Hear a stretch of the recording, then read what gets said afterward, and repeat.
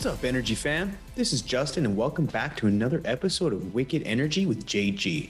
My goal with each episode is to deconstruct the minds of today's energy thought leaders to uncover their framework and tools used in their journeys of providing energy to the world. So sit back, relax, and remember that everything you see around you requires some form of energy.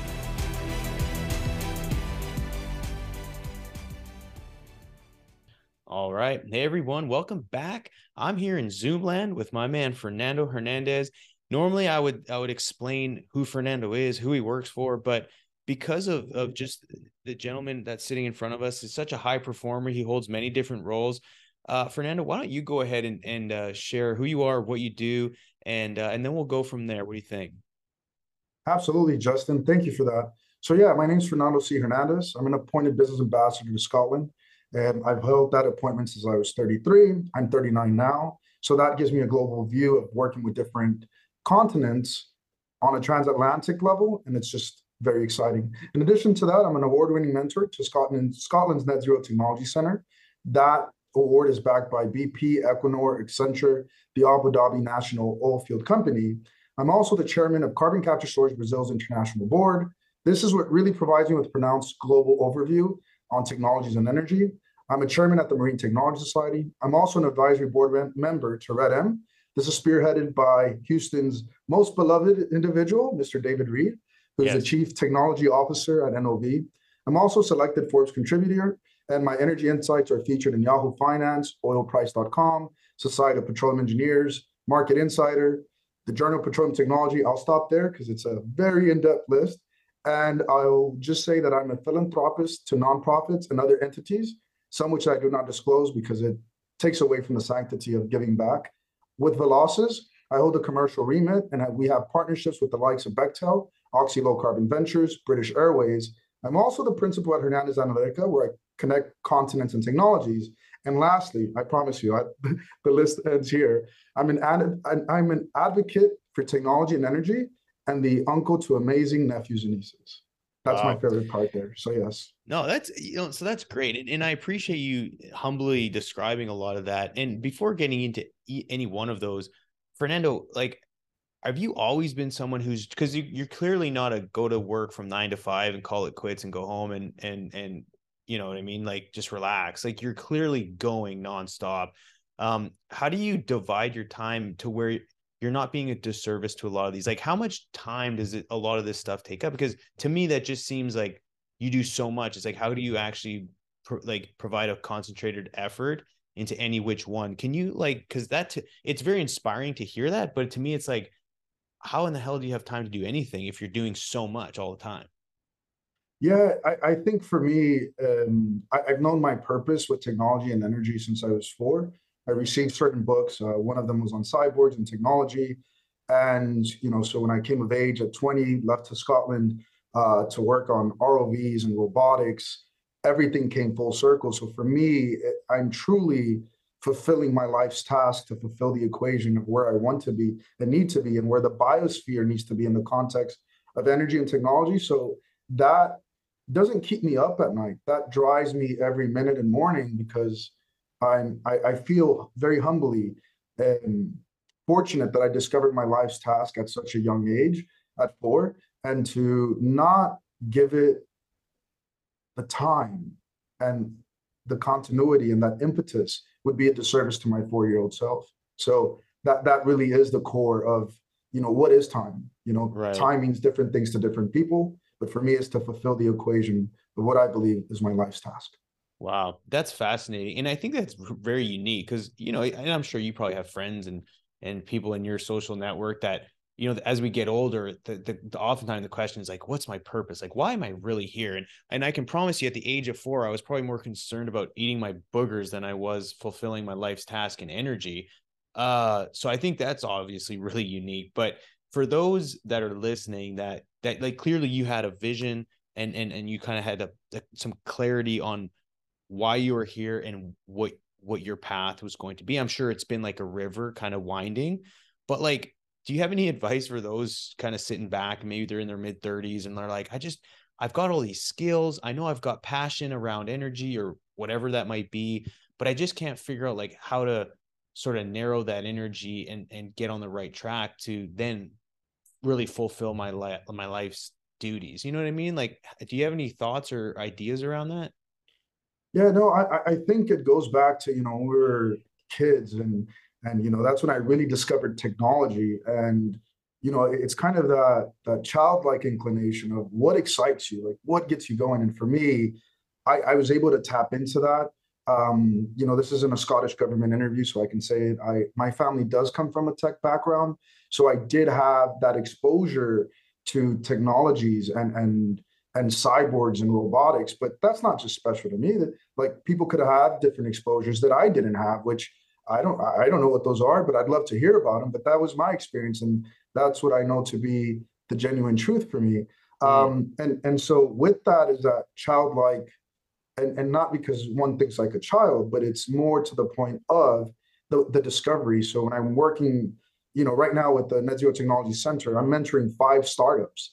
Oh, So I'm wow. up really early in the mornings, 4 in the morning, working on weekends. But again, it's not working, it's fulfilling my life's task because it's connected back to my purpose. And so from that purpose, the purpose needs to be defined, I believe, at least, by what are your pillars. So my core pillars are FIDA, family, integrity, technology, and altruism. And if I have those 4 things that drive my purpose, then my purpose shall be fulfilled, even if it's just for that day. And Wow. and that gives me enough momentum to carry the next day and with that excitement. So if I'm working on a Saturday and Sunday, it's for me, it's not work. It's fulfilling my life's task. And I know not everyone may relate to that, or maybe they do, or maybe they take inspiration. I'm not a fan of like saying I'm a workaholic. No, I'm fulfilling my life's taskaholic. Wow. That's my specialty. Well, I think you bring up some good points, and again, the reason I wanted to kind of hang on to this topic is because I think a lot of people can relate, and may have had the question like, how in the hell do you do all this? And but where I think you kind of tied it back to, and we'll move on after that, is just talking about like the 4 pillars. I think identifying those first and foremost is super critical, right? Like I think most people kind of get stuck in this hamster wheel of life, and they're on the hedonic treadmill trying to figure out like what's next, but they don't just take time to really understand what it is they truly like and what drives their happiness. But then tying it back to like what you loved as a child, right? And whether that was sports or whether it was like yourself, technology, maybe you loved science, but then you ended up in accounting, whatever that looks like. I think it's just kind of like peeling back and looking back at what you love doing and what drove you to happiness as a child, because that ultimately can kind of help point you in the right direction, at the very least. And so I appreciate you sharing that, Fernando. Absolutely. I think that was super valuable. And so yeah, I wanted to give a big shout out to Mark Rossano, mutual friends. I think you may have known him for quite a bit longer than I have, but he's the one who made the introduction. I've been kind of networking and working alongside Mark on just some sort of side project stuff a little bit lately. But he made an introduction to you, which I'm absolutely super pleased for. I'm curious, how do you know Mark, and what does that relationship look like?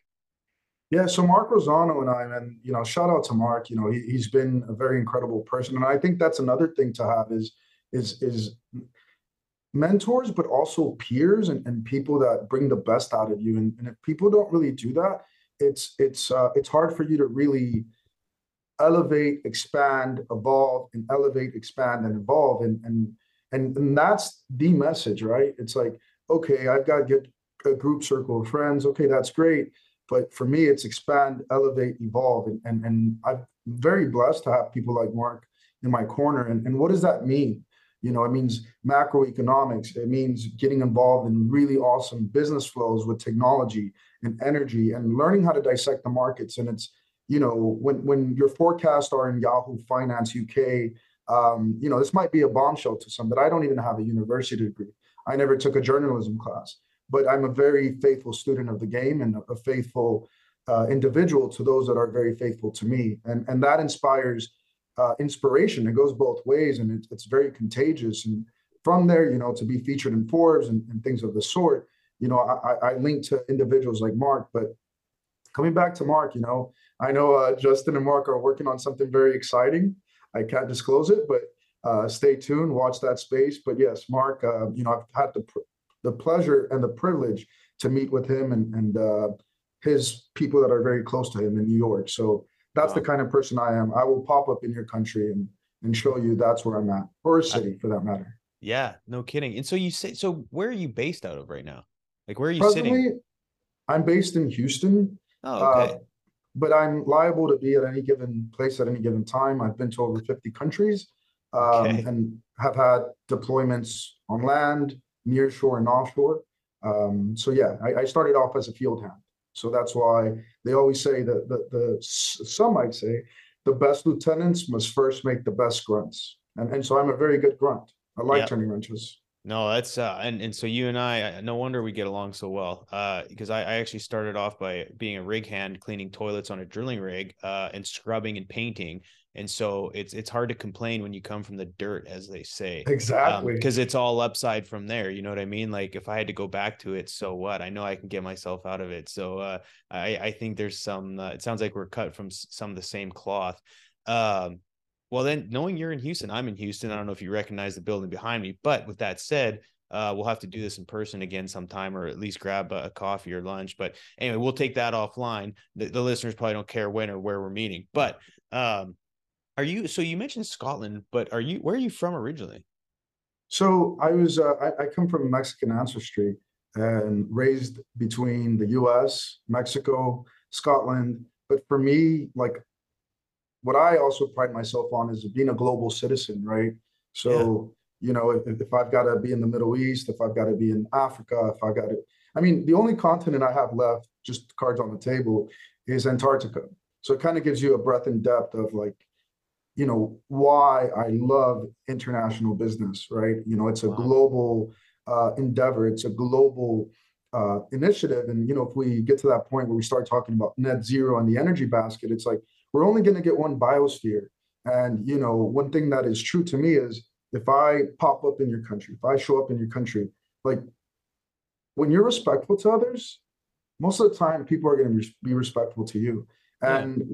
And then from there it's that camaraderie, that trust, the that beautiful exchange of ideas and saying like I haven't seen you, I don't even know you, but the brain is a beautiful thing and so is the human connection. And so that's what I love about business first and foremost, is that ability to connect on a global level with many people. And so that really motivates me, right? So Yeah. Scotland for me was the land of opportunity. It opened me up to being like, oh wow, there's this big world out here.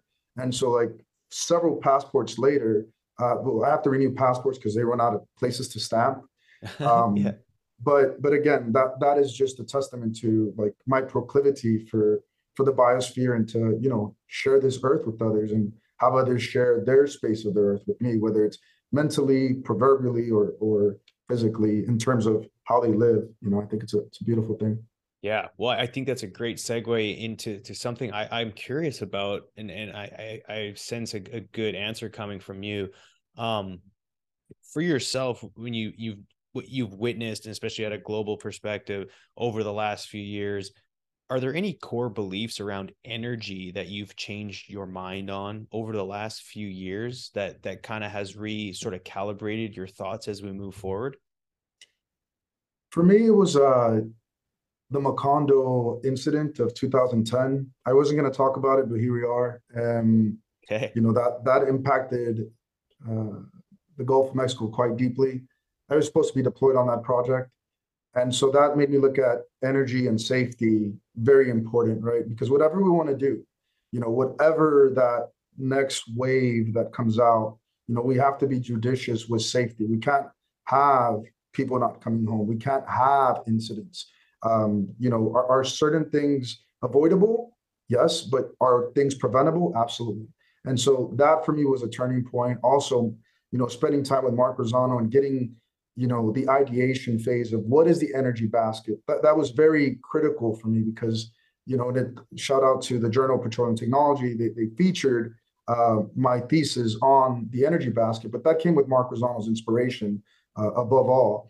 And so the energy basket is a way where it's not a zero sum approach to energy, where it's like, oh, I'm renewables or, I'm hydrocarbons. And then it's just this very divisive thing that doesn't have to be, because to reach whatever targets we want to reach or to be whatever we want to be at, you know it requires collaboration.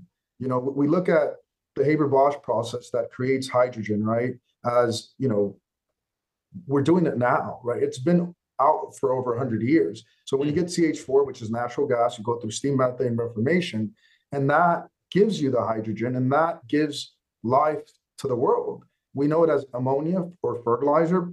From a molecular standpoint, it's NH3. So if we try to get away from natural gas, we're saying, okay, we just hit the 8 billion mark in terms of the population globally. But if you look at the data, that was due to fertilizer, the Haber-Bosch process. So hydrogen is nothing new. There is a new hydrogen economy, but all that is to say, and to come full circle, is without natural gas, we can't have life on this earth the way we know it. And that's a very key topic that is lost, where it's like there's this thing called oil as a commodity and another commodity called natural gas. And natural gas as a feedstock gives you hydrogen with steam methane reformation. And statistically, over 99% of hydrogen produced on Earth comes from natural gas. Only 1% comes from green hydrogen. Right. That's interesting. And so what's your sort of take around, again, we kind of alluded to it earlier, but however you want to label it, whether it's energy transition, expansion, the basket approach, you gave some really good color, and I actually ended up stopping. I'm like, no, share this on the podcast. Right. But again, I appreciate the just the passion behind it. But you started talking about energy transition from like hundreds and just for years, like historically how we've transitioned over time. I think it was very kind of interesting how you put it. And so do you mind sharing that again? Yeah, no, I'd love to. And yeah, no, it was such a candid discussion. And one that I'll elucidate further here is the fact that, the first energy transition, we can't be revisionist of history. And I use the term can't very strongly because the data tells us otherwise. And data is objective. Data cannot be argued with. And so the first energy transition started in 1840 when coal overtook biomass. That's following Vaclav's data points by way of the 5% metric. That was the first energy transition. We've had three, but let's peel thousands and thousands and thousands and thousands of years before then. Before we reached the 1840 benchmark, humanity wasn't using coal on a pronounced level, right? We first had this thing called somatic energy. The time the somatic energy came about, I just got back from the Middle East, one of the longest living civilizations. I visited the ruins, predate 9000 BC. Wow. What am I getting at and what am I speaking to? Somatic energy is the human's ability, and in very top level, of course, the human ability, or let's just call it one's ability to break down food into kinetic energy. Without that, we would never have had 1840. So we have to safeguard somatic energy. And that's why fertilizer is very key to me. There's technologies that are coming about, which I'm absolutely fantastic, that are very fantastic, which produce sustainable fertilizers in a different way. Topic for maybe later on. But the point is, we have to protect somatic energy, and that's our ability to convert that into kinetic energy. Then if we look at it historically, we had the year 1709. 1709 when Abraham Darby started to use coal for iron smelting. This led way to what we call the Industrial Revolution. But something else happened along 1712 that is forgotten, and that is Thomas Newcomen's invention on the steam engine. So steam engines weren't built for planes. Sorry, not for planes, because people talk about EV batteries for planes. But what I'm getting at is it wasn't for boats. It wasn't for railroads.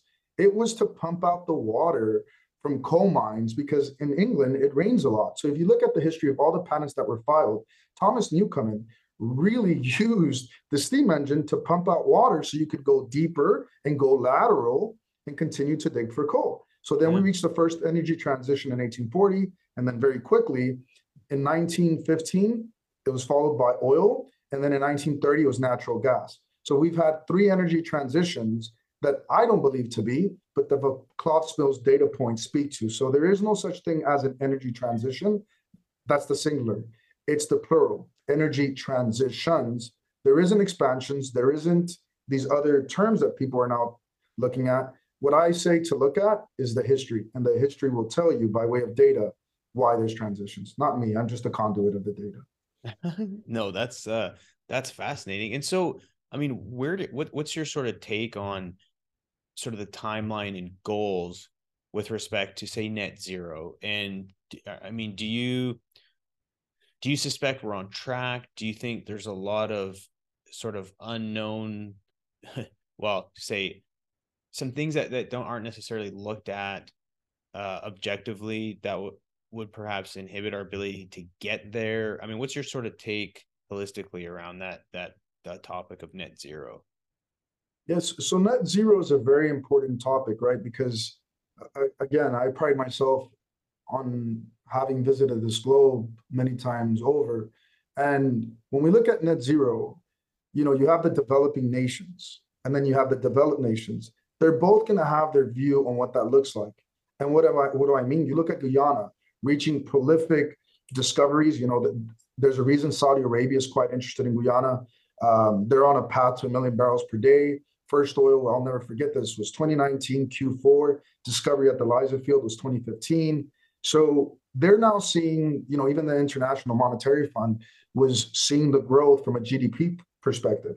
And so that's what we're speaking about is there's a correlation between CO2 emissions and GDP growth, a nation's growth, right? So to tell a nation like Guyana that, thou shalt decarbonize, well, the G7 nations, which includes Japan, Canada, and others, it's like, well, you already reached a level of prosperity.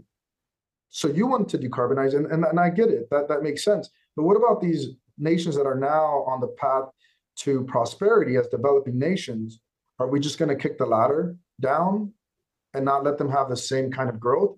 And by that logic, if we just look at the data, right? This is data is agnostic, Yeah. and data is data. We look at the data, the amount of CO2 emissions that different reports outline wasn't caused by developing nations. It was caused by developed nations. So therein lies the conundrum, is that we will see that developing nations have their own pathway, and that's incredibly ambitious, and developed nations will have theirs.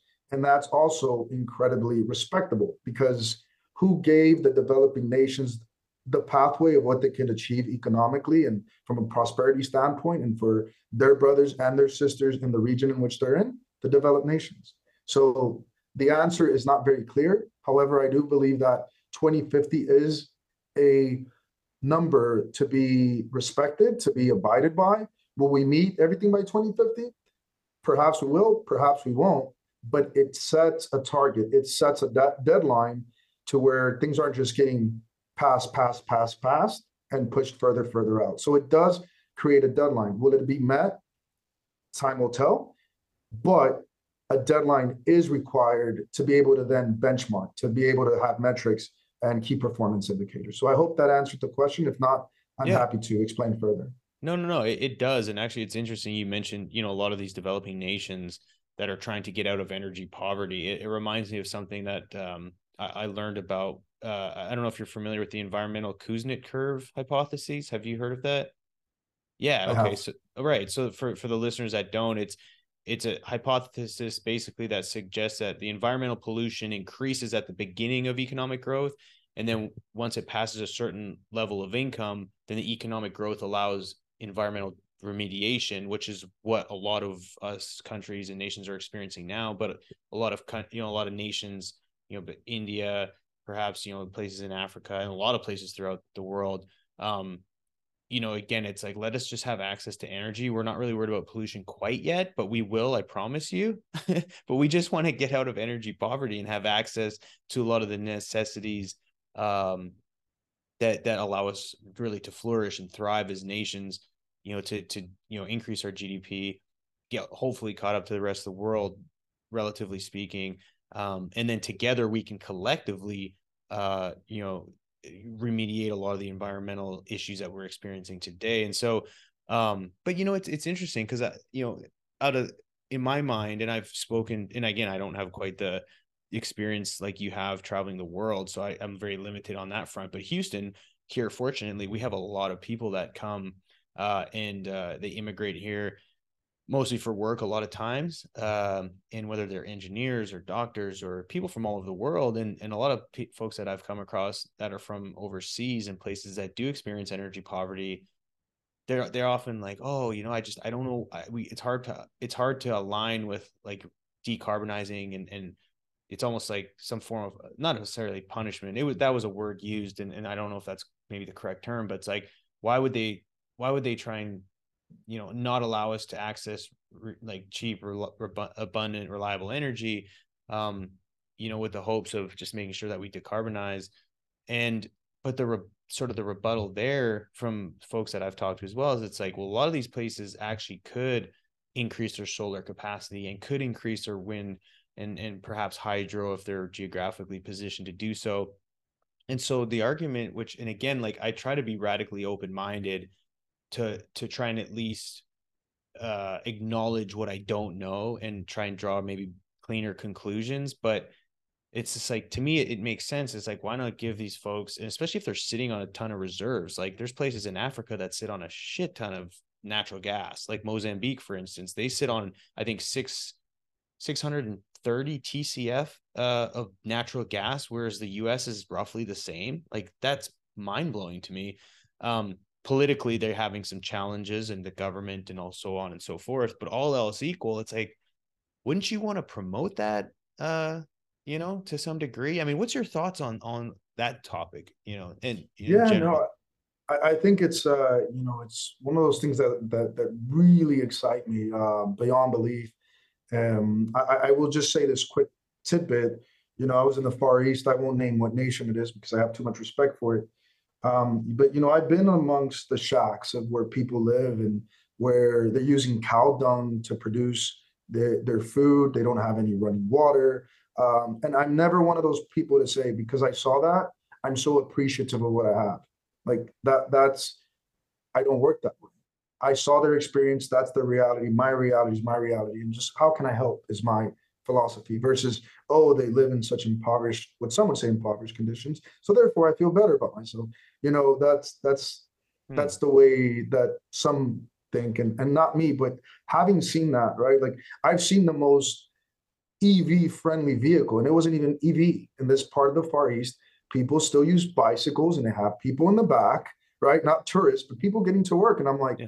that is the most awesome net zero way of transportation. This guy's going on the bicycle, two people, and then it's a long line of these bicycles that, this country hasn't evolved to where everyone can afford vehicles. So if we really want to, decarbonize, hey, get rid of Uber, pull up a bicycle and have people go for it. And this country's done it. And, but with that being said, are people willing to make that sacrifice, right? Yes. And that's a question that one has to answer within oneself. But coming back to what really, again, gets me really excited is there's a project in West Africa that I've had some involvement with. Like, I can't disclose more, and I know you're not asking me to. But they're sitting on a lot of reserves. They're at the point of bringing them online. And if I'm getting really excited, it's because it's very exciting. The Okay. amount of CH4, right? Like for me, it's not natural gas. I call it CH4. Molecularly, it's CH4. Oxygen is a natural gas. CO2 is a natural gas. CH4 is a beautiful molecule. And so with this CH4, what a certain European company is endeavoring to do, because now their investors will not let them flare because they're traded on a certain European stock exchange. But Right. what they're doing that's very awesome is that they're going to electrify this part of Africa, right? So you can maybe have a mini LNG facility. And that's what the Russian Ukrainian conflict, which is unfortunate, it has shown that the world is short on molecules and that need is there and it will continue to be there. We can't get away from that. But coming back to the CH4 molecule, which is liquefied and becomes LNG, if they electrify, this certain company electrifies this region of West Africa, it'll be a beautiful moment for me. I think it'll be a beautiful moment for many people because we talk about electrification in the developed nations, sorry, but in developing nations, they're about to create electricity for 3 adjacent countries, interconnect those electric grids, and Wow. now people are going to be able to read their books at night and study and this has been shown in India where there is a correlation between higher education and something as simple as light, being able to read at night. If you can't read at night, you may have a candle, but is that really good for your eyes? I mean, there's a lot of data and documentaries on this. I won't go into that, but my point is that CH4 is going to electrify this part of West Africa with the view, as mentioned before, CH4 natural gas is the precursor for creating hydrogen. So this nation can be a hydrogen economy in the Haber-Bosch context, whereby you take CH4 and you create this awesome thing called hydrogen that gives life to the planet. Wow. No, that is crazy. That's very fascinating. And again, it's just interesting to hear, clearly you have an inside look on a lot of this stuff. And so I wonder, like, because like to me and us, it seems obvious, but where do you think the biggest hurdle is? I mean, are there a lot of like, because arguably most people in the world would say, yeah, we want to help others, and we'd love to be able to support and do the rest of it. Do you think on a very macro level, like government and greed and power, I mean, I don't think that'll ever go away, but do you think that'll kind of inhibit our ability to get everyone out of energy poverty? Or do you think everyone's aligned and it's just everyone has a different idea of how to get there? So what I like to think is like, I'm not trying to change the world because it's vast, it's 8 billion people, but I try to change the world around me. Yeah. So if that means, again, popping on a plane and showing you like, hey, I'm serious, I'm in South America, like let's pursue this energy endeavor, or wherever I may jump on a plane and go do it. Like yourself, I come from the field, boots on the ground, right? Whether I'm sweeping, mopping, or sitting on this desk, it all pays the same. So for me, I have that humility to just kind of like, let's get on with it. And so the rubber has to meet the road, right? That is my philosophy. And so I only get involved in projects that A, are bankable, B, the rubber meets the road, and C, aren't just rhetoric and saying, oh, I'm working on this low carbon initiative and I have this title that says I am. Well, like, all right, well, let's pull the track record out. What does that look like, right? And for me, it's like mine is open. Go ahead and pull it. I'll submit it to you. And why do I say that? It's not to have this kind of abrasive tone, but the rubber has to meet the road. There has to be actionable steps. And if we get lost in rhetoric, we get lost in circularity. And circularity does not lead to forward momentum. And so that's what I mean by that. And to the point of what you asked, I think it needs collaboration from a micro and a macro perspective. You need people in government, you need people that are technologists, you need people that are into energy, you need nonprofit organizations, and you have to bring that all together to get all key stakeholders involved in understanding why we're doing what we're doing. And just to quickly go back to that Africa project that I mentioned, West Africa, or other projects. So like, what really got me excited about that project is they were going to sequester CO2. I can't say too much, so that's why I'm saying they were going to sequester. But when you start looking at carbon capture storage in West Africa, to use the molecule, because CO2 as a molecule above ground, it's used for fire extinguishers, so shout out to CO2 for putting out fires. It's used for, when people take medicines, or when you're for dry eyes, for medical purposes. It's used for people who like drinking their beer. Shout out to CO2. That made it possible. There's so many uses for CO2 above ground and also below ground that it is a valuable commodity.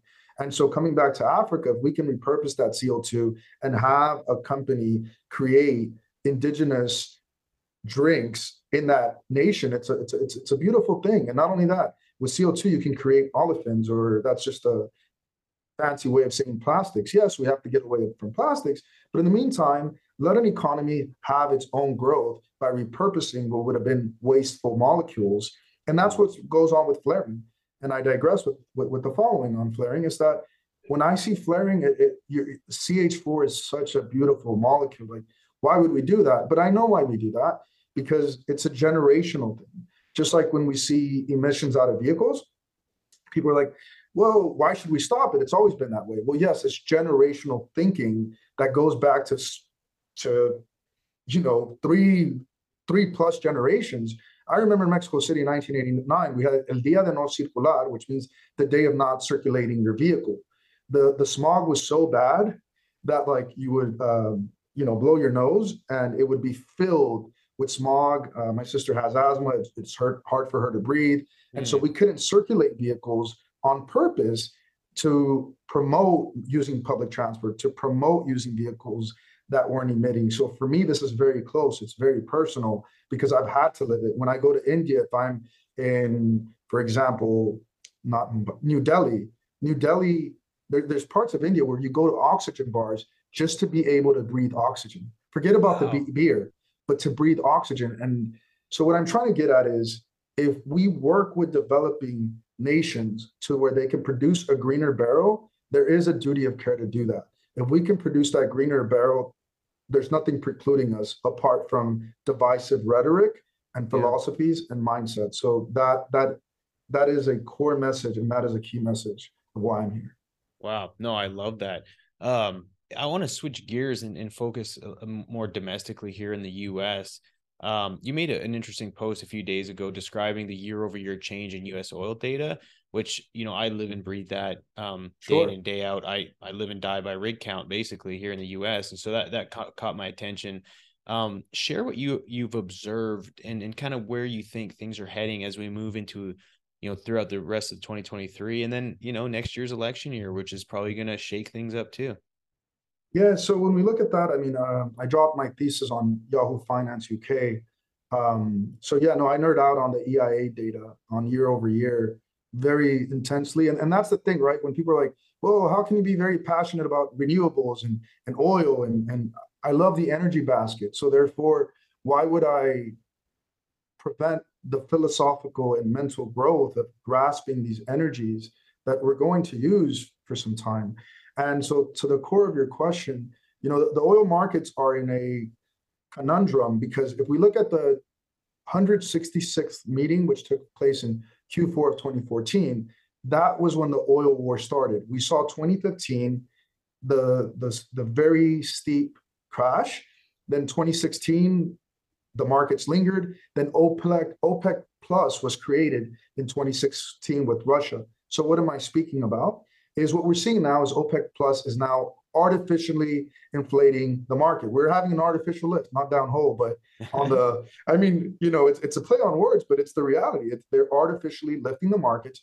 The U.S., the Strategic Petroleum Reserve, was founded as a function of the OPEC, what was to become what we now know as OPEC during the Yom Kippur War in 1973. That's when the SPR was started. But if you peel back history, right? I love history and data. It was actually Iran proposed the SPR to the US way before the US even did it. And this is not conspiratorial, it's the truth. The data and the history shows it. So to that point, with the Strategic Petroleum Reserve now being at a very, very low, that can no longer be used as an oil weapon as it was used last year when the conflict broke out. So therefore, that did have an impact on sentiment. So if you looked at the data and you overlay data sets, that's another thing I like to do. So if you overlay the data sets, when the SPR announcements would come out, the price of oil would start to taper. And again, other nations did work with the US to release their reserves. But now we're in April and there's this thing called hurricane season approaching in June. And I've seen hurricane season, and so we have to be very careful. And the U.S. hasn't made any more announcements on strategic petroleum reserves because if that happens and there is a hurricane that hits the Petroleum Administrative Defense District, PAD 3, which the majority of the refineries are along the Gulf Coast. If a hurricane hits and we need to have crude available or oil available, and the SPR is drained, the US is going to face a day of reckoning that it hasn't faced. And that's not fear mongering. The data shows that the SPR has been drained very historically low to offset higher oil prices. So we come back to the year 2014, OPEC Plus, some might say, are back in the driver's seat and are in a position to push the price of oil higher. OPEC Plus is formed by Russia. And anytime Alexander Novak with Russia speaks, the market has to pay very close attention. And so we know that, again, there's an unfortunate conflict that is occurring. Russia is involved. So if you look at just microeconomic data points, higher price points are indicative and do fortify the coffer of nations. So OPEC Plus, having Russia as as a founding member of OPEC Plus, the writing is on the wall as to why they might have done that. Others may think otherwise, but the data shows what the data shows. So again, I think an interesting question is, and again, it's just because you do look at the data, I'm sure you have somewhat of an educated thought around it, but where do you think oil prices are going? I mean, fundamentals show that we're somewhat oversupplied, but with the most recent cuts, demand over in China is kind of questionable. I just saw something this morning about actually Delta released, I think, their financials, and they're talking about the amount of just the flight demand is quite a bit higher this summer than what they expected, I think is what it was. So there's, obviously jet fuel demand is going to be pretty high this summer. And then of course there's the recession that everyone's talking about and whether we're in it or not. But all that being said, what's your best guess on oil prices getting into the end of the year? Oh, we're going plus $92, plus 93, plus 90. It's coming. I mean, the price of oil is presently hovering. If you look at Brent, I follow the Brent benchmark, it's at $86. So when I say the price of oil, I'm categorically and specifically, so when anyone rewinds a tape 2 years from now, I will be on the right side of history. I'm referring to Brent crude, not WTI. So Brent will hit that benchmark. We know WTI lags it by a few dollars. But yeah, no, it's going to go up because we haven't even entered driving season or when people in Europe start to go on holiday and people in the US start to go on holiday. So that's going to put even more demand pressure on oil. So it's going to go up for sure. What has changed in the US is that there's more discipline and diligence around how producing to produce, right? When we saw at post 2010, because federal offshore by way of the Gulf of Mexico was the leading producing region in the US, then Texas overtook it, right? Because fracking started to become what it became. It was kind of spending by growth. And so therefore drill as much as you can and drill and drill and drill. But now there's a more tempered approach of, returning, having shareholder value. And also, I think it's also good for the oil and gas community that companies aren't growing at a pace that isn't sustainable with what the future can or cannot look like. And, we're seeing that in the tech side, right?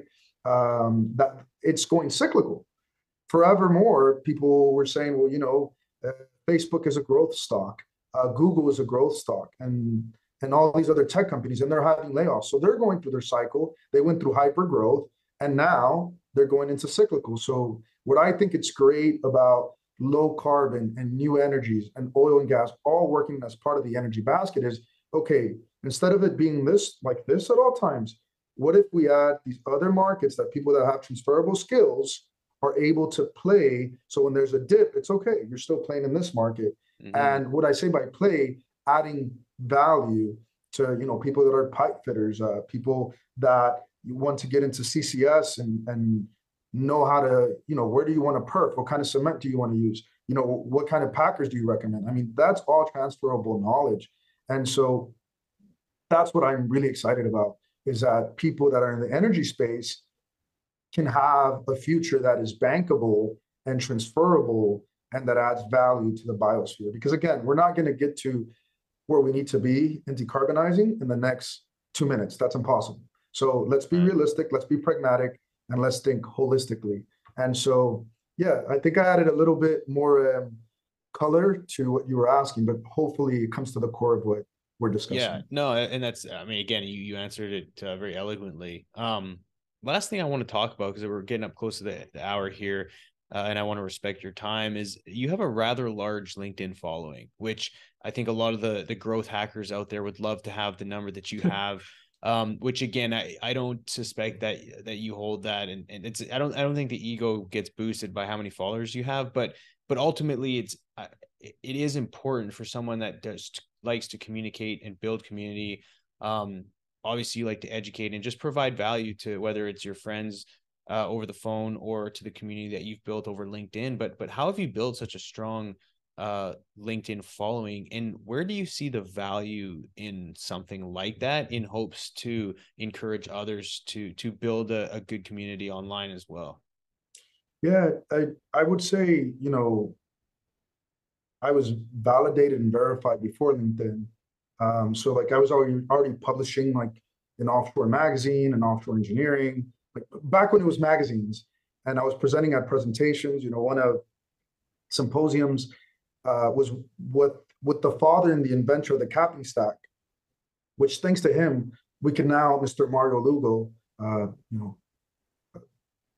silent titan. He doesn't speak much, but what he does is incredible. When I was at a symposium speaking in front of 400 people at a very young age, I mean, this would have been, I'm 39 now, it would have been 27. So I've had that splash of attention, but I don't let it define me, right? I don't let the E word get in the way, the ego. It doesn't move me. I had the exposure very early, but when it comes to LinkedIn, it's just to kind of bring that humility and just kind of teach people and educate people. Like there's times where, I'll have 45 people that are asking to follow me.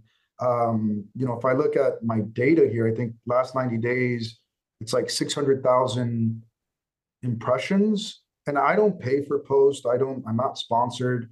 I mean, it's all organic, right? Like I don't even ask Wow. anyone to reshare. So, if you're creating value, like that's my jam. Like that's why I connect with people. Like if I see someone that's like creating value or wants to add value, whatever that is, if it's nonprofit, if it's government or otherwise, like I'm all for it, right? And I get really excited. So to answer your question is, you know, just add value and leave the ego at the digital front door. And Justin, you're doing it as well, like with the showing the EIA data and all the slides, and I know how to find them as well. But sometimes we all get busy, and I'm like, all right, great, he's done it. Like okay, good on you, Justin, and good on the company, because that's creating value for me. So I just like Yeah. to create value, like to create conversations. And have I gone post that hit the 7-figure mark impressions? Yeah, I've done it, but it doesn't define me. And if you meet me here, and if you meet me in LinkedIn, or you meet me in person, you're going to meet the same person. Because I'll say it, I'm no LinkedIn influencer. I have been around some, and when I meet them, I'm just like, oh, right. Like, I guess there's a digital self and a real self, but Yeah. I'm just now learning the difference between the two. But I guess Interesting. I just leave the digital ego at the front door and Yeah. and create value. I Yep. hope that answered your question, or It did. maybe No, it I'm being does. too simplistic. My apologies. No. It's every answer is a good answer, right? Because that's your thought around it. And so what my takeaway is obviously if you add value, and you're kind, I think a lot of it is intent, right? I think a lot of folks, and just kind of speaking on LinkedIn, yeah, I started creating LinkedIn content. I think it was like 2017 or 18. I had it for a long time, but I used it mainly to just like communicate to whoever wanted to listen. But the intent was such that just helping others learn, and I like to be goofy and kind of entertaining sometimes, and so I'll throw in some comical relief. And so if someone can read it, because social media has always been, and I have my thoughts around this, but generally speaking, people will say social media is very toxic, and every time I open it up, it's negative. And so I like to try and take an opposite approach, and make people laugh or smile or give people some different perspective. But again, the point being, if the intent comes from the heart and it's selfless, then I think you're going to build a great community, and people who you like to engage with and who align with your values and sort of what you're into.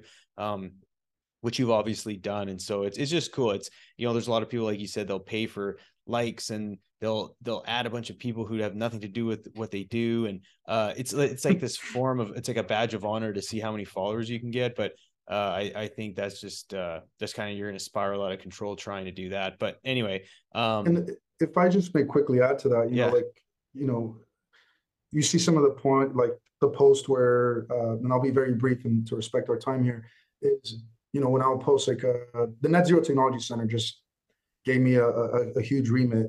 You get to see everyone commenting, right? And it's like 40 people like that I personally know, and and giving very deep. So if you follow me, these aren't like ghost followers. These are like real people. And with Yeah. that comes really great responsibility for every post. I try my hardest, even if it's late at night, early in the morning, or what little break I have, to respond to everyone like, hey, thank you. Or like, what do you think the next data trend is? And then I'll start like, you know, just kind of typing like as quickly as I can to answer everyone, not Yeah. to dilute me, but because I'm just so excited. Like, wow, you took time out of your day to pay attention to me. The Yeah. least I could do, and not that I need the attention, but they did give me their time. And that's what I mean by attention. It's like the least I can do is reciprocate that. And so that's the hard part of LinkedIn is responding to everyone. So anyone that's hearing me, if I haven't responded to you, I promise I'll get to it. If it's a private message or a comment, Yeah. it's really appreciated. I No, digress. I highly respect that. And that's something since the very beginning that I've always tried to do. And so, and to your point, like if you have, again, the large, mathematically, it just sometimes doesn't, it's impossible to respond. Like if you had 200 people respond to Yeah. something, you'd spend, all day and into the next week trying to respond to everybody. But to your point, a lot of times you do see folks who do have a rather large following will post something, but then you'll have a bunch of comments below and they don't even bother to engage. And to me, it just, I question the intent, right? Is the intent to like really build community and have conversation, or is it to just spread a message and gain more followers? And again, it could be either one. I don't know, but I do respect that. And that's something my wife, Nicole, she's also very big on LinkedIn. She spends a lot of time on there, mainly because a lot of her clients and investors come from LinkedIn based from a lot of the stuff that she educates people on, so on and so forth. But she does a great job of doing that. And she'll text me and be like, hey, I noticed someone commented on your post. Make sure you respond to them. And so we kind of help keep each other accountable because it's, again, if they're taking My the time out sister of does your, that. My sister does that. Yeah. oh, she does. So, Oh, yeah, yeah, yeah. She'll even screenshot it. Looks like, hey, look, this question's a bit contentious, but I'm sure there's a sensible way to answer it. I'm like, yes, Michelle. My sister's name's Michelle. wow. I'm on it. So No yeah, way. and so it's Okay. not just the good ones I respond to. It's also the ones that are contentious, and it's like, Of hey, course. let's learn together. Um, 100%. but sorry, you were speaking about your wife. My apologies No, for no, no. interrupting. It's, again, so it sounds like we very much play in the same sandbox when it comes to building community, which again, I respect highly. The last question I ask, again, just to kind of loosen things up before we close out here, is, again, someone like yourself, very active in many different roles. You travel. We didn't touch on family. I'm assuming you have loved ones at home. What do you have any daily habits or routines that contribute to your success, whether it be morning or night? I mean, surely there's something that grounds you, that helps you disconnect, something, whether it be meditation, reading. What does that look like for you? For me, it's family. It comes back to the four pillars: Okay. family, integrity, technology, and altruism. And family starts first for me. And, it's making sure. So I got to shout out my nephews and nieces. There's only four of them, so I'll be quick. It's baby Daniel, Emmy, Ellie, and Rick. And so to me, they're my life. So when I say my life's task, to truly put it into perspective, it's the legacy. What do I leave for them? Right? Yeah. That's not monetary. What do I leave for them so when they're of age, they go to Scotland, they pop up and they're like, that's part of the Hernandez family. What do we do now? What business flows can I inject them in meritoriously, and technology flows? And that's what I'm building for them. And so Wow. that's always exciting. And then they're a bunch of goofballs. Sometimes the little ones cry more than the others. But that for me is everything. And making sure that when I wake up, I know my mom will have approved of what I do, and she's still alive, thankfully. So that her and my sister, if they approve of how I carried myself, then I don't need anything else. Like that's the ultimate Yeah. thing. So family is really big for me, and That's a beautiful, loyalty, and faith, and people being. If I could just quickly extend that, like loyalty for me in business is everything. I'm not preoccupied with titles and these other things. Is loyalty, and just let's be good people. And if we can do that, then we can create a better tomorrow. right. It's a beautiful answer. And so I'm going to double click on that answer and ask you, so when you get up in the morning, do you put your socks on and have a cup of coffee? I mean, what is Fernando's morning routine look like? Man, to be honest with you, I don't know what every morning is going to look like. I have Okay. no idea. My calendar shifts. I'm working across so many time zones that Okay. the first thing. No, I take that back. The first thing that always holds is just pardon me, mom and sister, if I'm getting too detailed here, but it's just the warm uh, shower. Like that resets me mentally. Even if I'm Okay. waking up at 3 in the morning or 4 in the morning, it doesn't matter. That's a hard reset, There it and is. that really is it. And then the other part is, can I look at myself in the mirror? And that is a self check, and it's one that sometimes you like it, or looks back at you, and sometimes you're like, I can do better, and we can Right. always be better, right? So I hold myself to that same standard, and and yeah, just try to be a good person, and be Yeah. just smile. That's all we can do. We can't change the world necessarily. It's 8 billion people, but we can change the world around us, and that's what I That's focus on. that's a cool. I really like that. I'm certainly going to hang on to that thought. And it's the warm shower. Okay, so folks, from everything you've listened to today, the recipe for success is when you wake up in the morning, you go have your hot shower, and then you look in the mirror and say, "Who am I? And am I doing a good job at that?" That's the recipe for success, clearly. No, again, I love that, and I'm sort of being comical around it, but I always just find it interesting, people's But mornings, that man. is it. That is it. Yeah. For me, it's that. It's the Yeah. warm shower. It's Nice. my mother used to do in yeah, she put that in our minds very early. Very Or cool. at night, take hot milk and shower. But I reversed it because I Ah. wasn't a good kid growing up. I would. All I'm saying is, so I reversed it and I do it in the mornings now. But it's something Gotcha. my mom instilled in me. I mean, have you tried the cold shower? Have you switched the temperature up, or does it have to be warm? No, it's got to be warm to where like Okay. steam is coming out, and I've got to open the door because it looks like I'm like, is this smoke? Oh no, Dad's this is having his hot steam. shower. Yeah. Yeah. Nice. That's awesome. Well, Fernando, this has been a great conversation. I respect your time and I appreciate your time. What's the best way for people to reach out? And what I'll do is I'll put the links in the show notes so you don't have to like spell out your name and the email address and all the rest of it. But LinkedIn, obviously. Are there any other platforms that you play on, Twitter or anything else? No, no, I'm very active on LinkedIn, and what I'm most active on is in real life. I'm Ah, very active in real life, so that's where I'm okay. active. Perfect. Well, Because yeah, digital self and real self, and I place the premium on the real self. So I'm very active in person. right. Well, you sound busy. So I think if about 150 people reached out to you today, it'd be hard to line up an in-person meeting, but you can catch him on LinkedIn. He's always posting great content. Again, valuable information, lots of stuff to learn from. But again, for all the listeners out there, really appreciate your time. Thanks. Share this with somebody. And if you could leave a review on whatever platform you're listening to, it helps promote the podcast. And again, with that said, always remember everyone deserves access to energy, and we is greater than me. Thanks, everybody. Thanks again for listening to another episode of Wicked Energy with JG. And look, if you or your organization wants to start a podcast, please visit my website and sign up for a free guide on how to start a successful podcast. Once you get through it, let me know if you have any questions or getting started. Thanks, and we'll see you next week. Peace.